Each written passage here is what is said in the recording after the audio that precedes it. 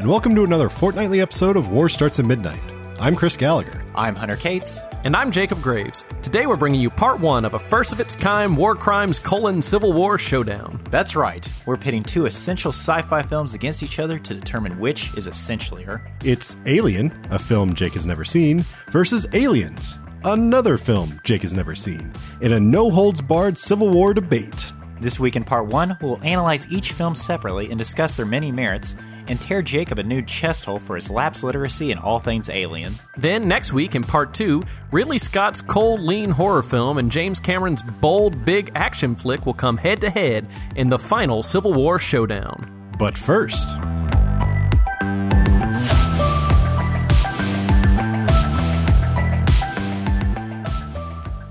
Midnight Warriors, Jacob and I have an exciting announcement for you guys, and something that we're still kind of working on right now, but we wanted to kind of bring it to you because we're changing the show up a little bit in the near future. Jake, do you want to explain? This is your idea, your baby. Do you want to explain this a little bit? Your thing, you might say. So I saw a tweet that Edgar Wright replied to the other day listing all of the top John Carpenter films, or actually ranking all of them from worst to best. And he said it was a good list, except The Fog should have been higher. And I said, well, I've never seen The Fog.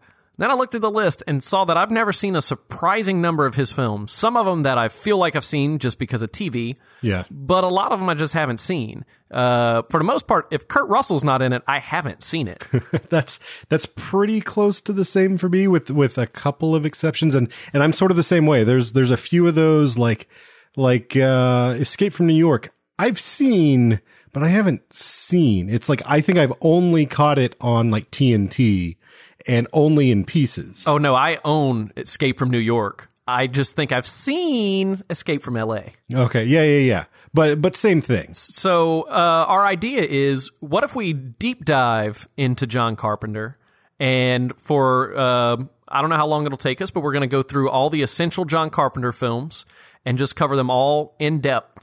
Kind of alternating with some new releases in a show that we'll call The Carpenter Shop.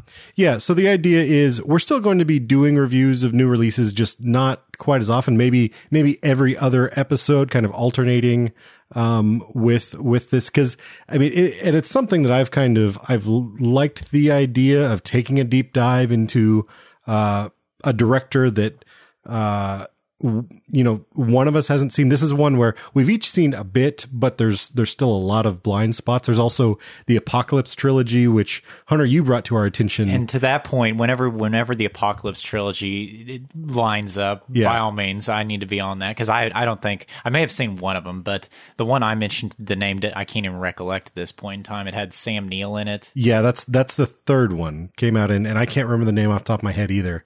But this is how ignorant we all are about John Carpenter's. We didn't even know there was an Apocalypse trilogy, and it was so giddy-inducing to just make that discovery. Yeah, well, and even if it's not the best, like, it's still John Carpenter, and that's the thing, is like, I feel like he's a director that if you would have asked me, like, do you love John Carpenter? My answer would have been yes. But then as we're looking at his filmography, I realize there's a lot of holes for me. And so we're still kind of trying to figure out schedule and what we are going to review and what we aren't. And that's sort of where we're going to open this up to you, Midnight Warriors. If there's something that you think we absolutely definitely need to discuss, that's particularly if it's something that's not essential, like Ghosts on Mars. Or if it's like Kurt Russell as Elvis in the made-for-TV movie, the one that we're absolutely going to review, Chris. Right. Actually, Jake, you're pretty adamant about reviewing Christine too, right? Oh, we're doing Christine. Man, Christine is so good. Christine's fantastic. Man. I was totally unaware that I needed to see Christine. Yeah, my dad's watched it so many times. I've seen that movie, and I just want to watch it with the lights out and popcorn start to finish. I'm really excited. And real quickly, the Apocalypse trilogy, just so we can get us all ourselves up to speed here. The first is The Thing, which, that's an essentialier picture. Yeah. And then the other two are Prince of Darkness and then In the Mouth of Madness. And In the Mouth of that's Madness the one with is Sam the Neill, Sam Neill one. Yeah. And so, Midnight Words, if there's something that you think we absolutely have to see, tweet at us at WSAM Pod, send us an email at hello@warstartsatmidnight.com and tell us, what you think has to be on this schedule. We're thinking about doing this for, a while. It's not going to be just we pick out like 2 or 3. We've got a decent sizable list here that we'll just, as things work out, like we're not going to skip Dunkirk. We're not going to skip Baby Driver. The things that we really want to see, we're still going to review on the show.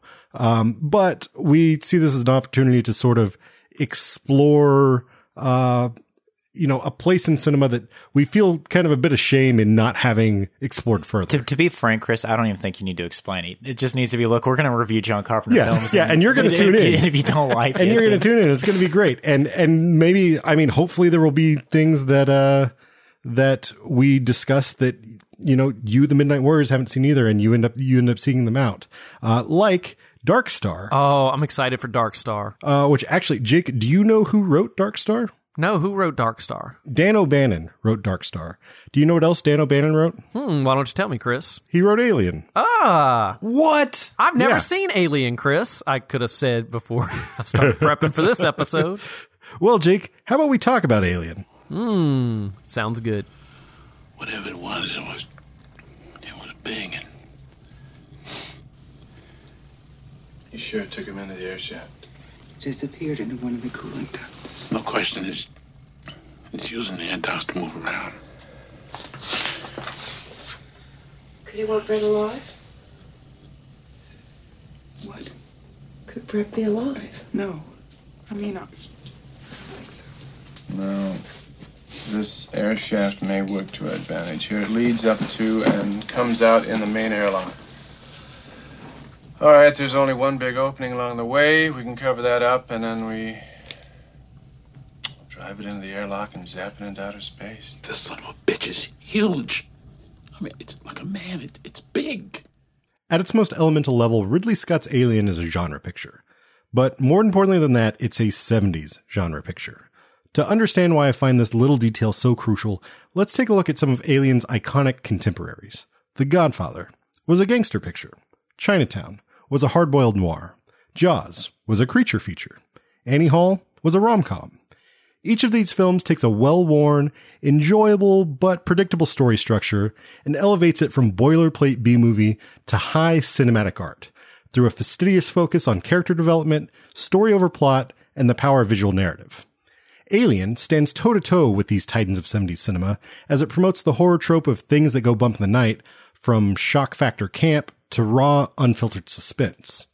Through simple creative decisions such as overlapping dialogue, dingy, claustrophobic sets, and the prominent use of handheld cameras, Scott brings an intimacy and verisimilitude to the story, allowing his audience to feel like they really know each member of the Nostromo crew, just before they're blown to bits or picked off one by one. Scott also constructs a world around his characters that feels so real, it's easy for the audience to forget they're watching a movie at all. Instead, they experience the atmosphere he produces through lighting, sound design, and a pervasive elemental grit. It's enough to make you question whether Scott actually found a galaxy-hopping 18-wheeler and just climbed aboard to begin shooting. So, dudes, I'm curious. It's pretty obvious where I stand on this picture by now, and this is a Civil War debate after all. So the rhetorical question I pose here shouldn't be so much, is this film great? But instead, just how great is it? And yet I sense we may have company in our presence who's not entirely what they seem. So Jake, I'll open the discussion up with a question to you. Now that you've finally seen Alien, does my assessment of Ridley Scott's sophomore effort ring true to you? Or do I need to tear you apart and beat the milky life right out of you? Probably the latter, but hopefully hotwire my head back to life so I can give you some explanation. I didn't hate it. That's the first thing that I want to say. Good. Also, when are we rolling spoilers? Right up top before you said that everybody gets picked off one by one? Yeah, no, I assume generally if we're doing either a war crime or basically if we're not doing a brand new movie, it's generally implied like we're going to probably get into spoiler territory. So yeah, let's just say spoilers right now. Okay. Spoiler alert. Spoiler alert. Darth Vader, Father, Leia, and Luke. Harry Lime is alive and well. Donnie Darko turned out to be a dream. Or did it, or didn't it? I don't know. Spoiler alert. Here comes the spoiler Spoilers alert. Close your ears if you don't want to hear a spoiler alert right now. So, I've been trying to find words all week for what I felt like didn't hit me right with this movie. I never felt the connection to the characters that you say that he does so well. I liked Harry Dean Stanton's character, and I like him as an actor, and I think he did a really good job. And I think Scarrett did fantastic. Yeah, and I liked him the most. And Ripley's pretty good. But I didn't feel like a strong connection to him. Maybe it's because I knew they were all going to die just from culture around Alien. Well, okay, you just said that, and I think that's key here. Can you imagine, I'll throw this out to both of you, can you imagine seeing this sitting in the theater for the very first time, 1979? This is before it has become so entrenched in our culture that there's going to be a monster bursting out of their chest. Yeah. The face huggers, all of that. We know that. I mean, that is so pervasive in the popular culture that I feel like for you, Jake, and actually for all of us really, is so much of what made this unique and petrifying is already known to us. I think it's still effective though. That's the thing, is like while I knew the first time I saw this, I knew more than I should have. It still worked for me, and it's still like I think it's a combination of a few things. One, very good filmmaking. So you mentioned the chest bursting scene. Like, everyone knows it's coming, but the way that Scott plays it out is so perfect. We've just come off of this big, intense, sort of unknown planet, expedition where we're not sure if anyone's going to survive. Well, and that's what you think the movie may be, is that? And that's like, even knowing what I knew about it, it was like the first time I saw it, I was like, well, how long are we? I knew nothing about this part of it. And so there are still like those exciting things as well. But then, you've got a character who comes back to life. And then it's sort of, you're disoriented a little bit. And we've got this great sort of like Last Supper sort of, they're about to go back into cryo sleep and spend the next 10 months asleep so they can drift back to Earth. And obviously, like the movie's called Alien. It's sort of a horror movie. Like, that can't be the way that it goes, but just the way that he builds it out, it's a perfect sort of like you're getting almost this release valve of like the camaraderie, them, hanging out with each other, and then it happens and it comes out, and it's a combination of the way that he plots it, the way that he presents it to the audience, and then also I think the fact that chest burster still looks pretty damn good. Right. Oh, it looks great. I know that it's a puppet, but it still looks great. Let's do the ultimate hypothetical here, Jake. If you were to have seen this completely blind, 1979, not knowing what's going to happen, would you appreciate it more? I want to say undoubtedly yes. So the thing I do with movies, because I think they work best this way, is I avoid the trailers. I avoid knowing anything I don't have to know about it, because I want to see the film on its own. And I think it was Walter Murch talked about filmmaking, and he said if you show somebody something earlier in the film and you go, really extreme or really scary or really funny or whatever, it kind of stretches that rubber band, so to speak. Yeah. And then when you come back to do the same thing later, it's already been stretched. There's a memory to it. You've seen it, those sorts of things. Right. And just knowing from every Oscars montage or best of this YouTube videos, whatever, everything. I've seen a lot of this movie. I know the chest burster's coming. I know what the alien looks like because I saw AVP, which doesn't count as an alien movie. But the fact being, I know how an alien works in this universe already, and I would have liked to experience it like the crew experienced it, which is what the hell is going on. Let me ask you this, Jake. So I kind of take offense that you didn't think the crew was all that. Like, I don't think they are fully like super fleshed out characters, but I do think that they each have, like, I know who each of those characters is with the little bits of time that we get to spend with each of them. Like, he builds out this whole sort of class system. There's sort of a divide between Parker and Brett, who's that's Harry Dean Stanton's character, and Yaphet Kotto's character, who are sort of like the engine room guys. You know, there's this whole discussion like early on about, well, what about the bonus situation? You guys are getting bigger bonuses than we are. So they put a class struggle thing in there, and then you start to like learn who each of them are. And I feel like each of those characters is identifiably different from the next. Each of those crew members. You know, from Tom Skerritt's Dallas to Ripley, straight down the line. Like, even Ian Holm as Ash, which, is sort of a brilliant sort of play. And I'm interested to see how you react to Ash when you watch him again, because it's almost, you see him once one way, and then for the rest of time, you see him a completely different way. Yeah, so I did not know that he was what do they call them, androids, robots? I don't know what they call them. Well, I think they just call him a robot in this one. Yeah. Like, I don't even think they say android. All right. Because like when he's like in, you know, busted open or whatever, I think it's Parker comes in and it's like, oh, he's a robot. Okay. Yeah. But I did send you a text probably 2 minutes before he got exploded. Jake, why are you texting while you're watching a movie? Because sometimes I got to tell you stuff when a character makes me angry, and plus I'm the only one in the room.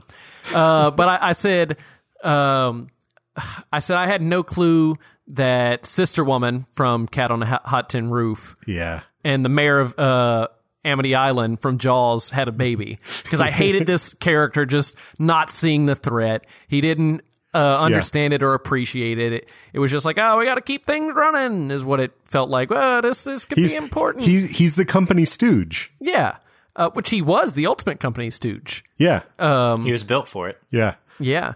And I thought the strongest part of this movie was the idea of the company, the idea that they wanted this alien back, that they kind of not sabotaged the mission, but they didn't care about the crew.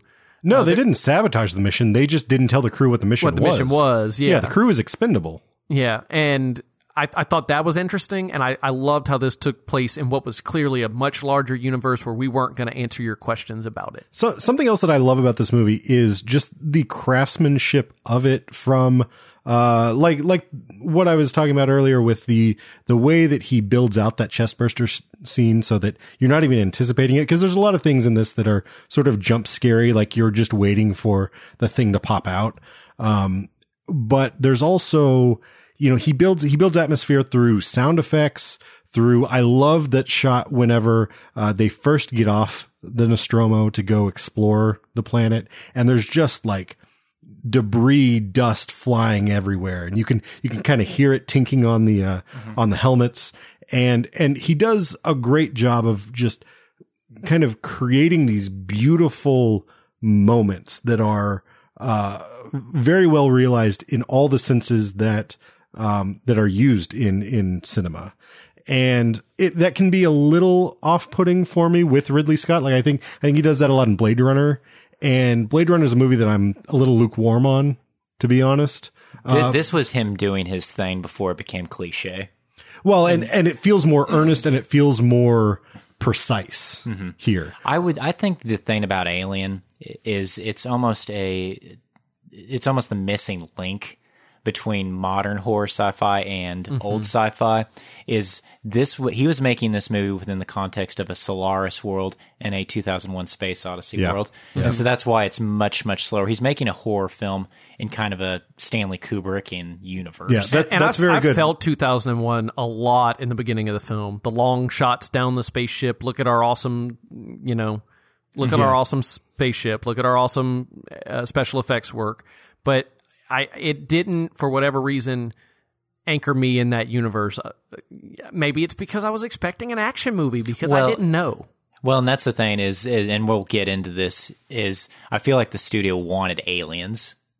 I don't think that it was even that. At this point, the studio, like, you had just had Star Wars was a huge hit. They had this Alien script on hand, and so they just said, "Oh, well, let's put this into production and see what happens." Yeah, because I think it was Walter Hill's production company had sort of brought it to them, or they had a deal with 20th Century Fox, and they brought it to them. They're like, "Hey, here's this Alien script. What do you think?" And they're like, "We don't know." And then suddenly Star Wars is a huge hit, And so they're like, oh, scrambling. And luckily, instead of making Moonraker, they make Alien. You know, this is their mad scramble to get another space movie. And it happens to be that, and I think the fact that it is more a horror movie than an action movie or anything actually works to its advantage, because it's not, you know, you can't really hold it up against Star Wars. The fact that you said Solaris earlier, like that's really I even had a note in here, like I think this is sort of Solaris,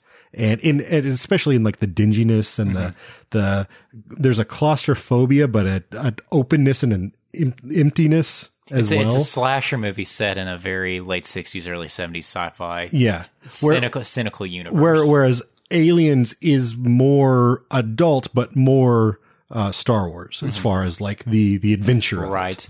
And so I would say that more than anything, for me, Alien is just a triumph of the environment, the production design, the universe he creates.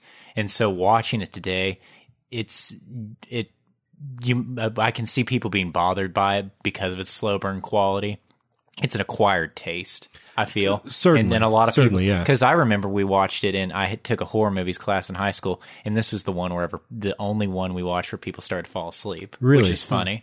See, this is exactly though why I wanted to have Jake watch both of these side by side, because it is sort of like you may like this flavor more, or you may like that one. Like they're two very different things, both executed very well, which I love. But you're going to choose one over the other just by your own personal tastes. I feel like the Alien brand, in some way, to me, being an outsider to this franchise, aside from seeing AVP, right.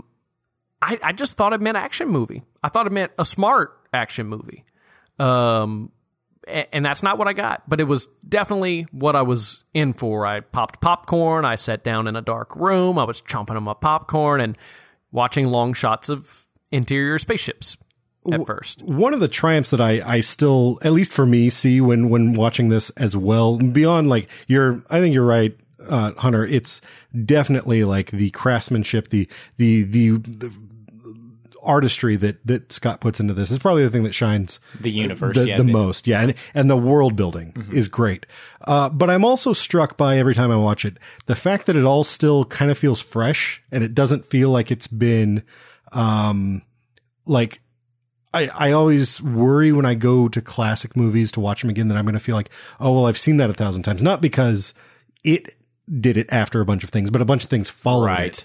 And I'm always shocked that, like, oh no, like this, I'm surprised that the things that are effective here haven't really been mined. Okay. So then to that point, Jake, do you think that your enjoyment of it was in any way compromised by all the films that have ripped it off? Yeah, in a way. Like, I've watched, almost every episode of Doctor Who's new series. And we're on a spaceship and there's a monster and we don't know who he is or where he is or what he's doing, and we need to get from point A to point B and get separated and break up into teams and search for him.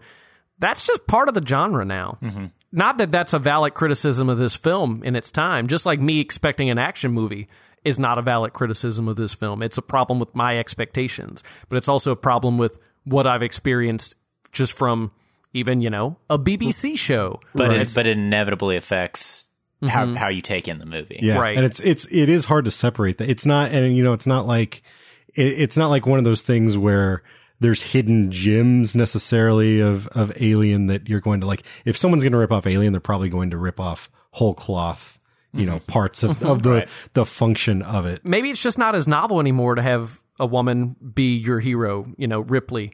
It happens more now, not that it's common, but I know that was like, maybe you went into that movie not knowing she was going to be the one who made it out. That's another thing that I love, though. Like, you don't even realize that you do, because you know that, Sigourney Weaver is synonymous with the Alien movies, but the way that they sort of, like, it's not apparent that she's going to be the star or be the one that survives until very deep into the movie. Like, it's not like Tom Skerritt sort of seems like the main guy for a while.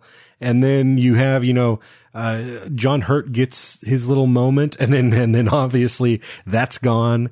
The first focus she gets is when she really talks to, she tells him not to come in the airlock, but when she talks to Ash and kind of gives him that verbal, you shouldn't have let him in, It's the first time she shows any like dominance. I think it's a combination of, but it's a combination of not just saying, well, she's going to be our lead and she's going to be the leader character, but more smartly saying, well, she has to be the leader because of the situation this character's been put in. And so it feels a little more organic than saying like, oh, well, we cast, it's 1998 and we cast James Van Der Beek. He's going to be the main guy. Yeah. Right. It even watching it, even knowing what we know about it being Sigourney Weaver's franchise, you're absolutely right. As it does feel, oh, okay, she's the main star all of a sudden because everyone else is dead. Well, it's not even like I think it's kind of slowly making her that because she started. It's earned. Yeah, she kind of butts up against Ash, and then it's not really until Dallas goes up in the air duct that you're like, well, who's going to take the lead now? I guess it's got to be Ripley. I didn't even necessarily know Dallas was going to die in the air duct. That's when he went in. It didn't look good to him. Yeah, but because he was so set on, like, he kind of accepted that he was maybe going to die, I thought maybe he wasn't at that point. Nope, I was wrong. I absolutely love the suspense in that scene where they've got their little motion detector thing, and you see where he is, where Dallas is in the air duct, and you see this little blue dot like coming towards him. Mm-hmm. And there's so much, because you're invested in him as a character. There's so much suspense built up in like, oh God, is he going to, and you are sort of tossing it up. Is he going to make it out? Is he going to be able to find a way to get out of this, or is he going to meet his demise? Mm-hmm. Spoilers, he meets his demise. But that, I love how lo-fi the craft of just a blue dot coming towards another blue dot is. What isn't lo-fi, though, and now since this is the very first movie in the franchise, it's the time to talk about it, how brilliant is the alien design? Oh, great. It's great. It's really, really great. Timelessly great. I think it's a little, and we'll definitely get into this in Aliens, I think it's a little bit hokier here than it is in Aliens, mostly because like he's dealing with much lower budget and trying to, he's doing the Jaws shark thing. It's Jaws. He keeps it in the shadow. He shows you just enough.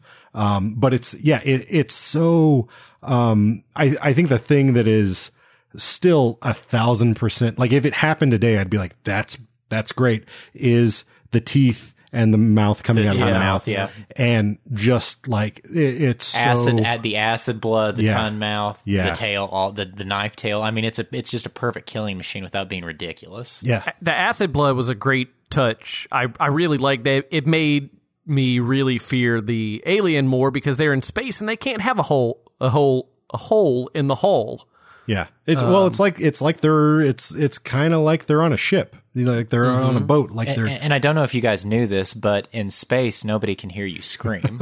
I read that somewhere. So what are you going to do? But you can hear John Hurt being ejected out of an airlock. I did notice that. It makes a sound. I think what I like about, well, I don't think, I know what I like about the Alien is likewise what I like about the movie Alien, is that this could have so easily not been what it was. Yeah. Mm-hmm. It could have so easily been an absolute disaster. Yeah. And I know it because there's been a million movies just like it where it is a disaster. Right. I feel like if one studio exec wandered onto the set on the wrong day, this movie's terrible. Yeah, he's like, I don't like that animal's head. I think his head's stupid. He looks like an eggplant. Change it, Yeah. It kind of looks like a phallus. Yeah, Are we sure about this? Yeah, that could have very easily happened. Or during the design stage, they make something that looks like a praying mantis, or just any number of things. Well, do you know the story behind? I mean, I'm sure you know that these are Giger designs, H.R. Giger designs, but I think it was actually Dan O'Bannon who wrote the original screenplay. He ended up getting sole credit, although I think Walter Hill took a pass at it, and someone else as well. But anyway, he was working on Jodorowsky's Dune, and Giger was doing all of the art for that. When that fell apart, then this script finally got picked up with Star Wars. And when he got put together with Ridley Scott, Scott was trying to figure out, okay, what do we do here? And he's like, take a look at this work by this guy. You might like it. And that's sort of how it all, so it was just by chance that, Ridley Scott was given this art that works perfectly for this story that he was working on, but not inherently like that could have easily not happened. Right. That connection could have not been made, and then it wouldn't be as great and iconic. And in some ways, the production design matches the Alien itself. It's a very dark, sharp, pointy, demonic look. The Alien is, and then just the entire universe feels like that. Like the Nostromo, I'm ripping off Roger Ebert here, but how many just sharp metallic things that do nothing but look scary are on that ship? You know, they do nothing but just sit there and look scary, but it's perfect. Well, or look broken, or look, like just battered from wear. Right. Like is there anywhere to sit on the Nostromo, or are you just going to like accidentally impale yourself, Well, obviously the dinner table is where everyone That's gathers. the only place to sit on the Nostromo. Otherwise you're going to get hurt. Ridley Scott in the commentary had a great comment about, Harry Dean Stanton's wearing like this big Hawaiian shirt, and then on the very opening on the table you kind of see the like bobbing head bird that dips its head in the water. And his idea there was, well, they're truckers, so they're probably stopping in places along the way. Like, they stop on Mars or wherever, and they're in a truck stop and they pick up some knickknacks, or Harry Dean Stanton's character picks up a Hawaiian shirt, and then, he's wearing it. Yeah. It's the little things. Yeah. Okay. Alien is a marvel in cinema history for the little things. It's fine. Let's talk about a marvel for big ass things. Okay. And that's Aliens. So who's laying these eggs? I'm not sure. It must be something we haven't seen yet. Hey, maybe it's like an ant hive. Bees, man. Bees have hives. You know what I mean. There's like one female that runs the whole show. Yes, the queen. Yeah, the mama. She's badass, man. I mean big. These things ain't ants. I know Torpedo. that. Bishop, I want these specimens destroyed as soon as you're finished with them. Is that clear? Mr. Burke gave instructions that they were to be kept alive in stasis for return to the company labs. He was very specific about it. Aliens is a perfect movie. So I guess you have a pretty good idea where I stand. Here's your synopsis. 57 years after the events of the original Alien, Ripley is woken up from hypersleep. Since that time, Weyland-Yutani has established a colony on the moon where the Nostromo found the original xenomorph. Now they've lost all contact with the base. Whoops. Ripley must now join a team of rifle-wielding space marines to go to the base and take out the ET trash. Awesome ensues. Aliens plays just as well on TBS as it does as a film school dissertation piece. Rare is the picture that unites both mainstream and critical tastes. Even rarer is the one that straddles so many genres and yet dominates each. Aliens is the perfect action movie, the perfect sci-fi, the perfect horror, the perfect family picture. Hell, it's even hysterically funny. Hey Vasquez, have you ever been mistaken for a man? No? Have you? Brilliant! Aliens is the movie other movies want to be when they grow up, but they can't because they're not aliens. It's so good it almost makes you sad. Sad because James Cameron made this and another perfect movie, Terminator 2 Judgment Day, and you're left thinking, WTF, Cameron? Also sad because you're like, WTF, Alien franchise? How did you go from this to pretty much every sequel and prequel that came after? So dudes, I gotta know, is Aliens James Cameron's masterpiece, and why is the answer yes? The answer is yes. You are correct. I think T2 is very close.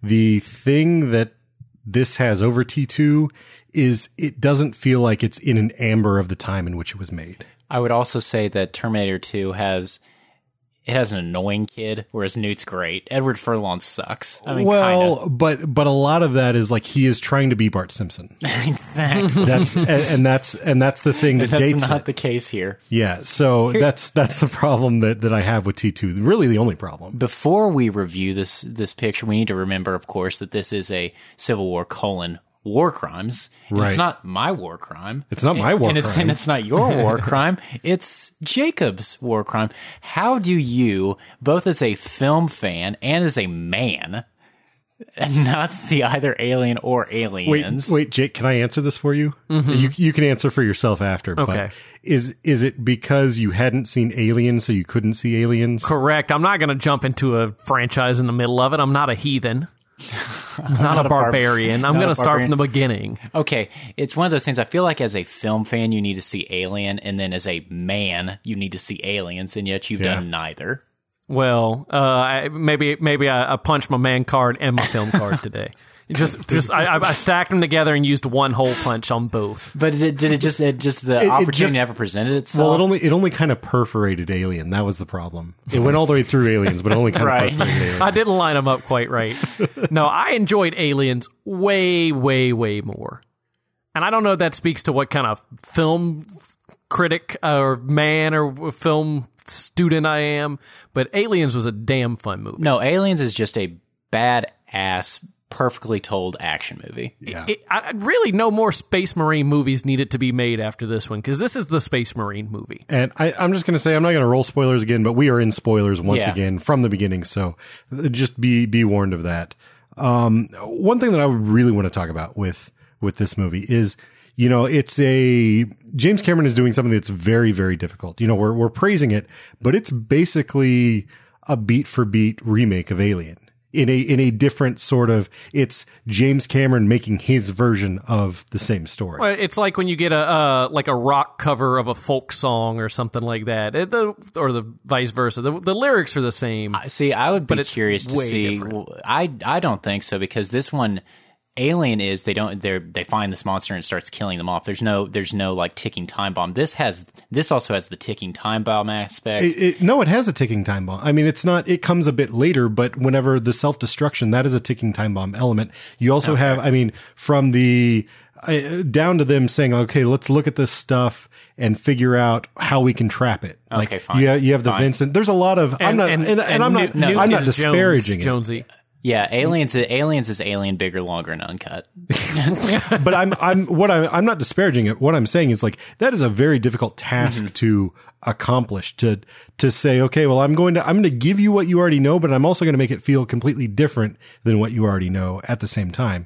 And the thing that happens is James Cameron brings his James Cameronness to it. So it is bigger. It is more bombastic. It is, just on a completely different scale, where Ridley Scott is all about sort of holding back and the minimalism of a lot of things. James Cameron is about, like, I'm going to show you just how big I can get. Well, and to that point, I wouldn't even say it's a remake of Aliens per se. I would say that the concept of just giant monster people stuck in a tight space, I mean, that's as timeless as when that goes back to the very first people talking around campfires.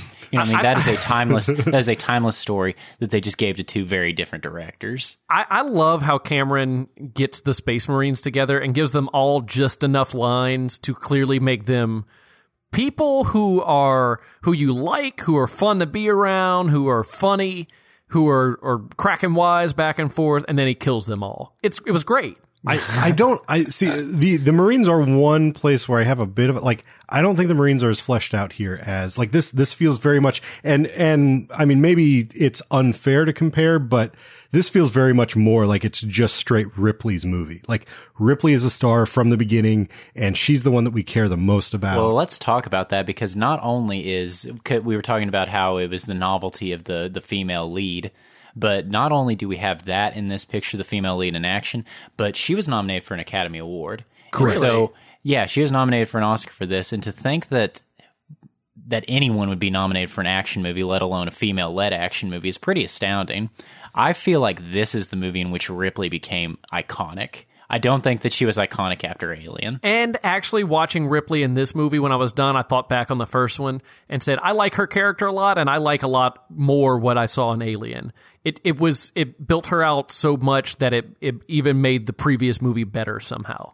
I kind of feel like Alien suggested, hey, we can do something different with a female lead, and then James Cameron took it, and James Cameron and Sigourney Weaver took it and went much further with it. Alien is so much about the team, whereas this is about the action hero. I mean, that's the thing. Right. This is like basically the 80s action movie. Ripley versus aliens. Yeah. Ripley versus Army of Aliens. Instead of Arnold Schwarzenegger, it's Sigourney Weaver. And it works very well.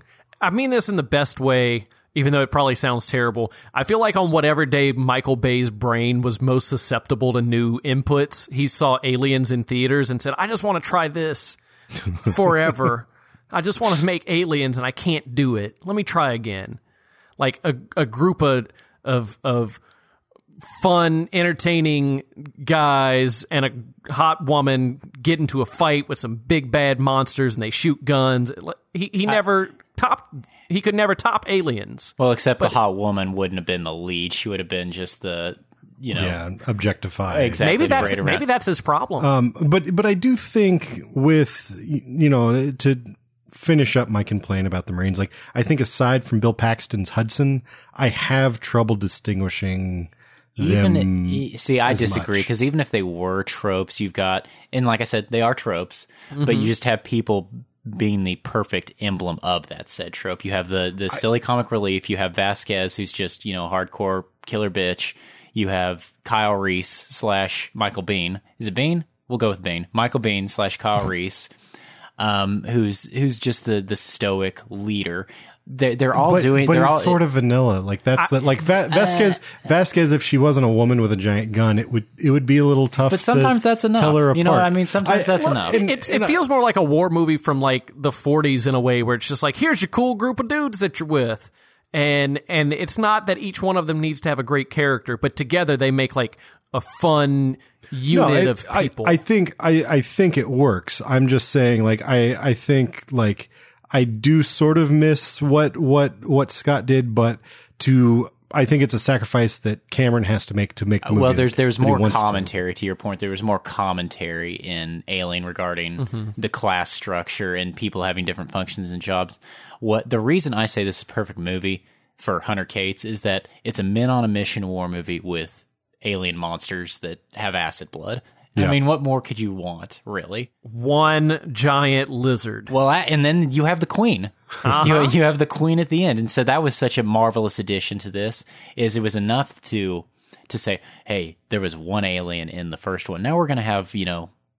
A swarm. And look at the themes that they brought in, having Ripley as the lead and having the Queen, and have them fight off in a mom fest at the end. Just a straight up mom fight. It was fantastic, and I'm sure at the time it was even more novel and more new and something that had never been played with. It was really good. Well, and even before and beyond that, you've got you've got Ripley dealing with PTSD, which is a pretty ballsy move, especially for the time. And then he's also playing. It's fairly light, but he's playing a bit of a Vietnam metaphor. With the Marines, they're being sent into this thing that they don't really understand why they're there. Well, you listen to the commentary, because I think I felt like he was he felt like he was beating on the head, because I've heard the commentary too, and he said that he was trying to do the Vietnam thing big time. I don't feel like he is. It didn't come across like you can watch this without saying, oh, that's Vietnam. Yeah, but that's what he was very. But it has a thread in there. Like I don't think it's there as much as he claims he wants to believe it. But it's there. But the PTSD thing is definitely. And also, I remember being really kind of disturbed by this as a kid, is the idea of her outliving her daughter. The setting this 57 years in the future versus 6 months later, something like that. That's pretty ballsy.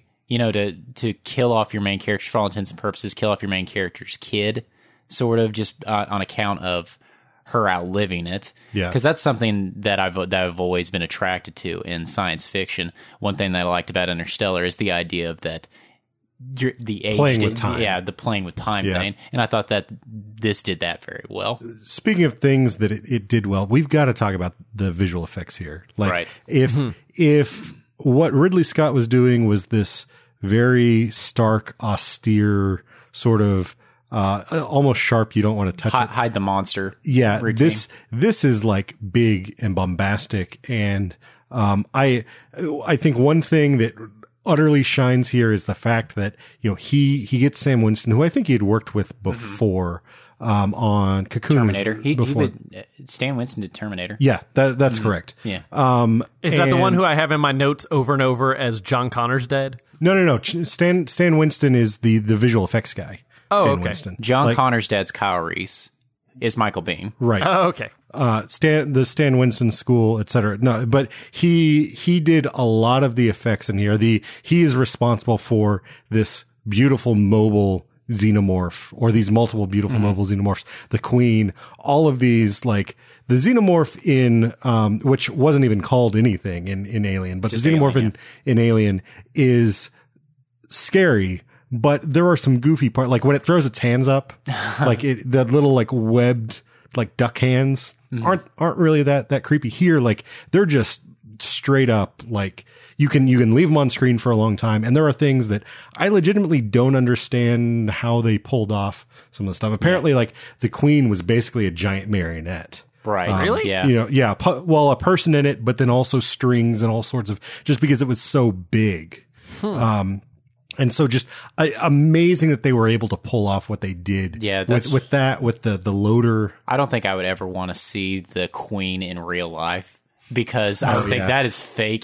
That would kill it. It would absolutely kill it. But yet it works perfectly. But it didn't have that at all in the movie. No. At any sense of that. They did a fantastic job with it. Can I say the one thing that I thought was dumb and didn't care, enjoyed the movie anyway? No. Moving on. I'm gonna tell you about it. It's when the Queen rode the elevator up. It was kind of dumb. It was a little bit dumb. I still liked it a lot. That's such great horror movie stuff. Well, I know. That's what I liked about it. It's just like, oh no, it's riding up. You're supposed to be invested in it by that time. Exactly. It's like the Velociraptor. It's like the Velociraptor turning the door handle. Yeah, because the Queen can't even fit in the elevator. But, I know, that's what but she can operate it. No, good point. The one thing that I do think doesn't actually hold up here is the spaceships. I think I think it's partially the way that he goes super wide. Mm-hmm. He says, "Look at how vast it is." Mm-hmm. And I was a little underwhelmed by any time you see a spaceship, the full spaceship moving around. It looked a little cornier than what I'll give you that what Scott was doing. I'll give you that. The world building in Alien is superior.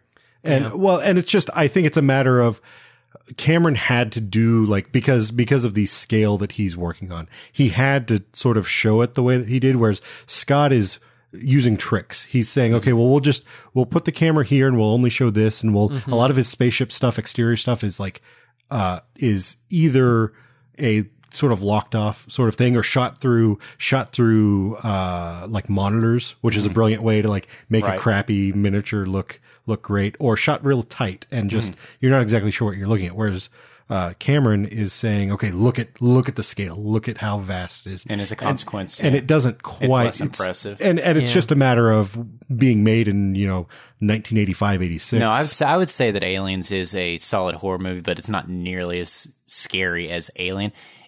I would absolutely agree that as far as the universe, what happened in Alien was superior, was stronger. I would I know you guys. I know the answer is yes here, but did you all ever just go to arcades as kids and like play the gun game, like Area 51? Mm-hmm. Yeah, Lethal Enforcers? That's what Aliens is. Aliens is holding the gun and going at the arcade, except it's got a great story and great characters on top of it. What about, did you ever play the T2 game that had the gun that clacked? Yes, the most annoying, most annoying thing in the world. And couldn't you go either to the future or to the past? But no one ever went to the past. They always went to the future because they wanted to fight the army of Terminators. Yeah. That's what this movie is. This movie is an arcade shoot 'em up. Yeah. But that's what I love about it. But it's not just stupid, mindless cotton candy. So. It's the perfect example of everything. Like everything that it does at full tilt and pulls it off. Mm-hmm. And however anyone feels about one or the other, because I don't think anybody dislikes either of these. Just people may feel more strongly about one or the other, but I think it's just so incredible that you have two pictures in the same franchise that work together, but yet they're still so different. Yeah. Well, and it's the thing that I was saying up at the top of this is like, he's doing his own thing. It's like, have you ever seen the Lars von Trier documentary, The Five Obstructions, where he takes a friend of his who made this short film. It's about 20 minutes and he has him 5 times remake it, but each time he gives him rules and says, okay, now you have to cut every 20 frames, or now you have to shoot everything outside. You gotta, it kind of feels like that, where it's, and it's not that Cameron says, oh, here's my rules, but Cameron says, this is the movie that I want to make. And so inherently it's different than than Scott's. And you're and I kind of feel like that's what the owners of Alien wanted to do with the entire franchise. And then by the time of Alien 3, and then they hired David Fincher for a reason, right? Well, but he was a music video director. He was he still director. had a very he had a style. Yeah, sure. Exactly. He was like a James Cameron at that But then point. they strangled it. Exactly. And then you had Alien Resurrection. And at that point, they just it just got so off the rails, but they wanted to do that with the franchise where they have a different director as opposed to a single visionary thread throughout. It's not Mad Max. Exactly. But now with the latest Alien prequel trilogy, now they're trying to have that single thread. And that, if anything, that's what's Scott has the clout to make it a single thread, or what? Because there was it's multiple threads. There was the Blomkamp thing for a little while where he was trying to make an Alien movie, and then apparently Ridley Scott was like hell you are, I'm making all the Alien movies. So who knows what's going on with him? I am content. Like I have only seen Alien and Aliens. I own the anthology that has Alien 3 and Resurrection. The quadrilogy. Or do you want... No, they call it the anthology. Okay, that's how old mine is. I have the quadrilogy. Okay, this was actually, it has a whole lot of bonus feature stuff, which I've only been through bits of it, but it's pretty great. And it has, both versions of the ones that have multiple versions. Fincher refused to make a director's cut because he said, there's no way I can make the movie that I wanted to make because you screwed me up top. I've always been content with I'm done at the two. They're so perfect. I don't want my heart to be broken. I think, I've been diving in, wading in this water enough over the past week and a half.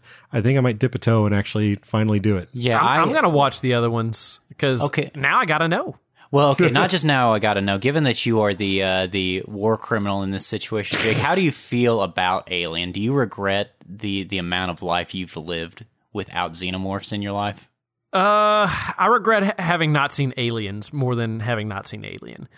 But that being said, the one I'm more likely, I'm going to rewatch both these movies. These are both going to be rewatched. I was going to say is Alien because I want to get more out of it and I feel like I missed something. But Aliens was such a fun ride. Yeah. Alien, and that's the thing. Aliens is just you know what you're getting, but it's it's like a comfort food. Mm-hmm. And it's very rare that something can have this sort of lingering, cause I don't know how many times I've seen it. It's, probably 4 or 5 now. Mm-hmm. And it's still I know what I'm getting, but it's as good as it was the first time. And it's, it's just fun versus Alien still changes for me each time. Mm-hmm. So it's a different experience. Man, Paxton was so good in this movie. Yeah. He was so fun to watch every time he's on screen. Paxton's the reason I wanted you to see this movie. That was the thing that I couldn't believe you weren't even it wasn't really on your radar. I just love that the whiny person having a panic attack over this whole thing isn't one of the really strong female characters. It's Paxton who up top is just cutting jokes and all this Actually, stuff. funny you should mention that because my cousin who his franchise is Alien, that's the one he adores. Mm-hmm. He was, Covenant was the biggest thing in the world to him. But anyway, he didn't like Bill Paxton for that very reason. Is why would a space marine have a panic attack? And fair point. Mine is Vietnam. Exactly. Vietnam. Here's your answer. Hashtag Never get Vietnam. off the boat. Never get off the boat. Yeah, exactly. My answer is that because it's funny. You know what? It's funny. It's entertaining. I like it. No, he's great. He's over the top, and he's kind of and this is not to talk trash on characters more, but he's kind of Parker amped up to a completely, because Parker's more annoying than he is terrifying. Mm-hmm. He's more just why are you doing that? Why aren't you putting him in the freezer? Why aren't you doing this? Why is this happening? Mm-hmm. Why am I not getting paid?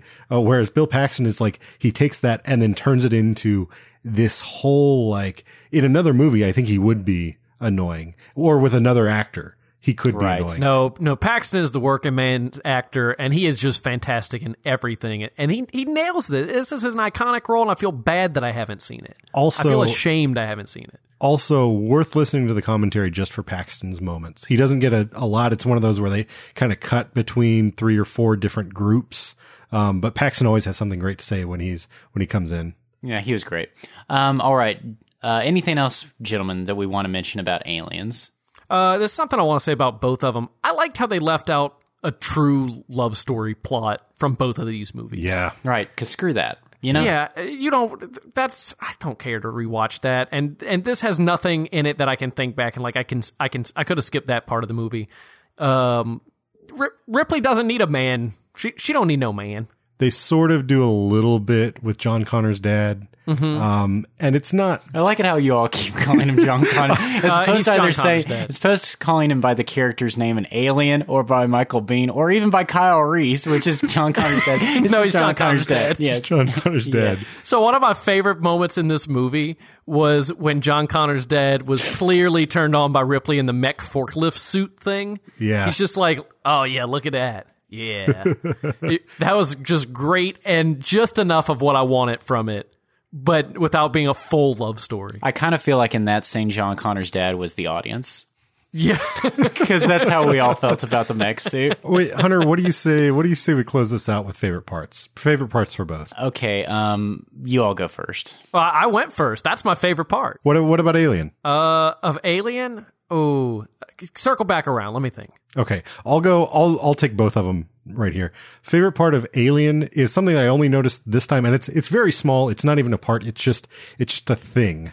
But when Ripley and Ash are having their final confrontation, just before Ash is torn apart, and goes all sister woman on Ripley, they're like sort of in this cubbyhole sort of workstation thing, and there's a bunch of like pornography on the wall. But there's like, torn out from magazines. It's, and it's when he's like trying to force the magazine down her throat, which is would be a terrible way to die, by the way.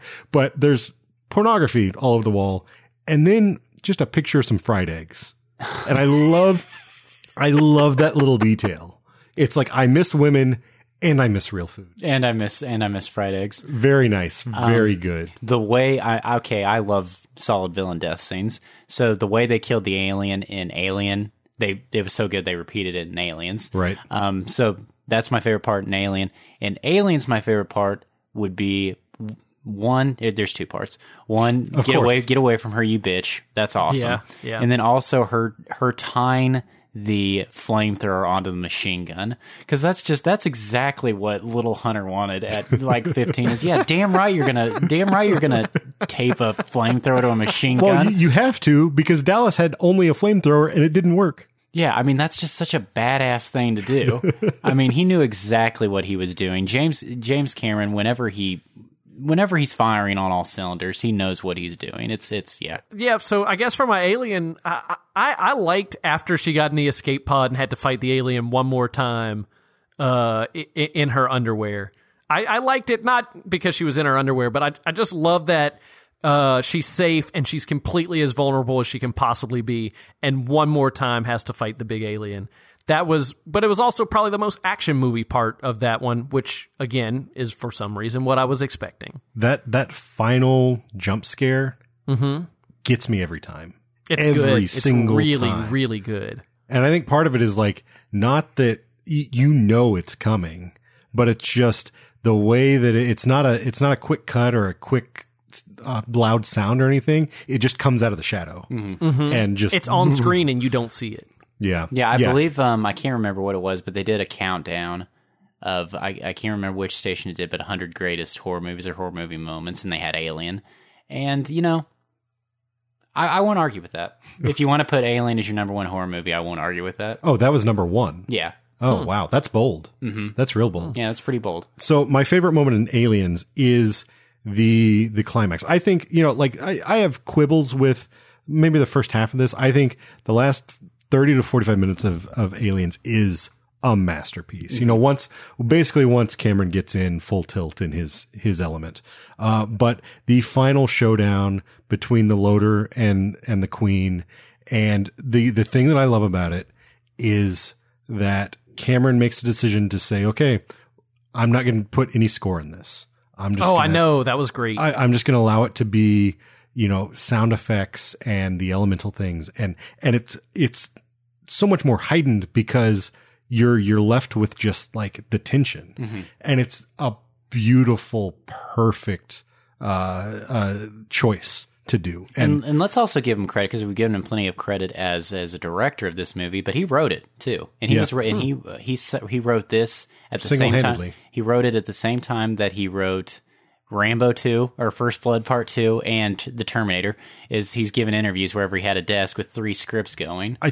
Was he working on the Terminator? I thought the Terminator he was wrapping up at least. But he had them all going at one point in time. He had them all going at the same time. And if you've ever seen Rambo 2, I mean, it's kind of silly, but it's got some awesome Cameron elements in it. But I mean, this is just a very well written movie. Man, what happened to Cameron? Why isn't he made one of these? Why isn't he cool anymore? It's a great question. The thing is, he hasn't made many movies. He spent the majority of his life just underwater chasing after the Titanic. I tell you what, I'm going to make 4 Fantastic Man movies, and then I'm going to spend 25 years making 2 that you'll never watch again. Wait, are you making fun of Titanic? Jake, Titanic's not a bad movie. It's not a great movie. It's not. It's fine, but are you going to watch it again, Chris? Yeah, I'll watch it again. Really? In fact, I'm leaving right now. No, I like Titanic. Like, Titanic is. If I have nothing to do on a Saturday afternoon, Titanic's on. I'm watching Titanic. Okay, it's the Tommy Boy thing, wherever they're in the car, and then the Carpenter song starts playing, and they're like, "Oh man, this is so lame," and then they both start singing the Carpenter song. That's Titanic. You're like, "Man, this is so lame." No, okay, fine. I want to watch Titanic. Yeah. All right. Next time we'll do Titanic.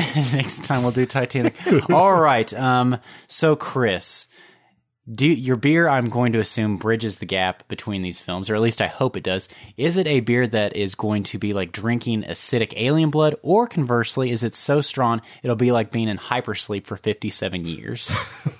Generally I try to go for a correlation. I did not try to go for anything quite that deep this time. Right. My main thing, and also we just did Guardians of the Galaxy, so I didn't want to do another one that was like I could have done something that was made with maybe a single hop beer IPA made with Galaxy hops, but I figured that was a little. I just did that thing with Space Case. I thought you were going to do a beer and then a beer sequel.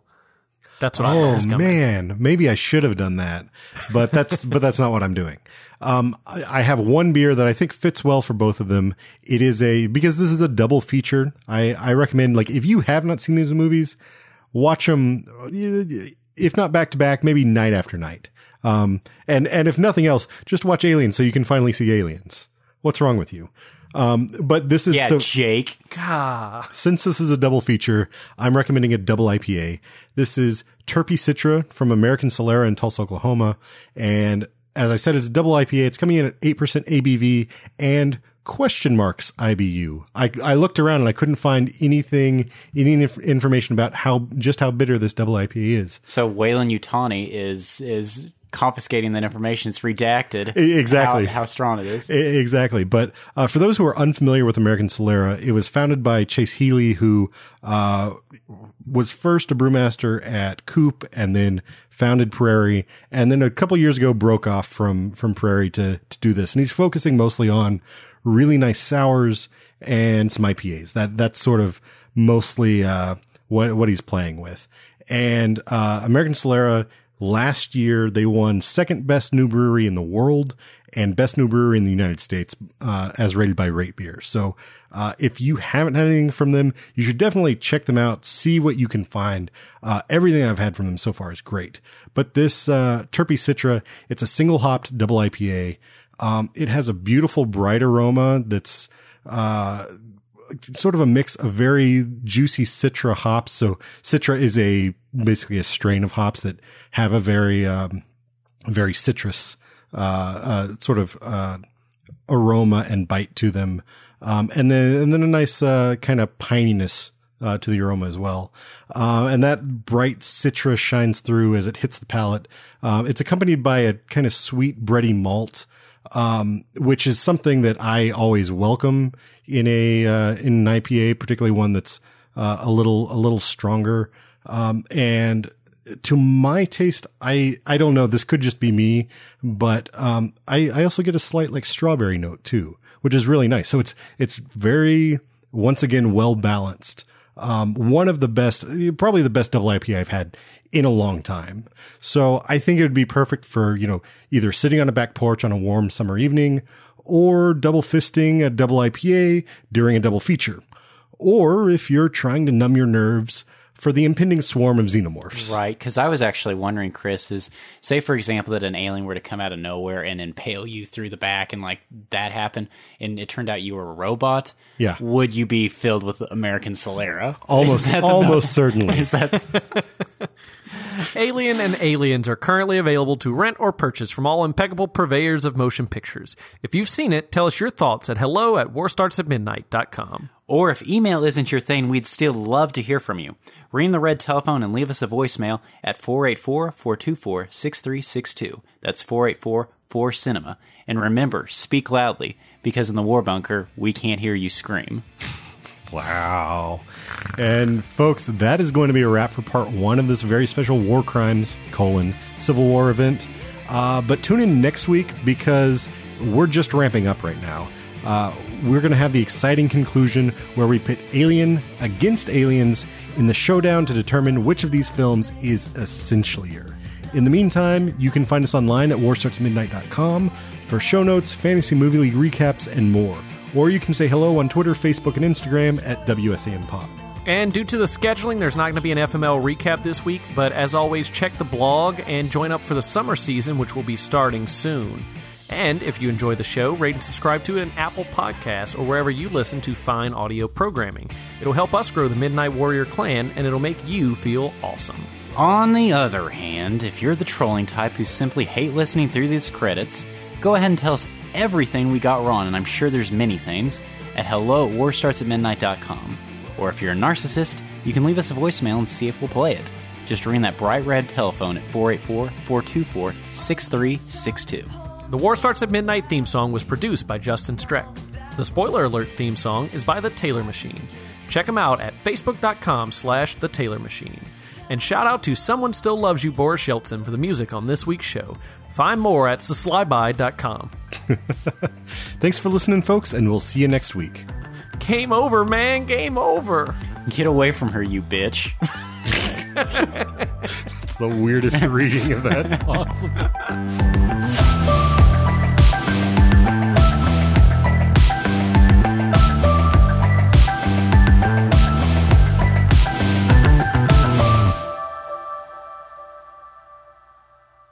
By the way, in my head, the third title in the Apocalypse trilogy, which I know was not right, so I didn't say it, was Angels with Dirty Faces. That's the one. That's it.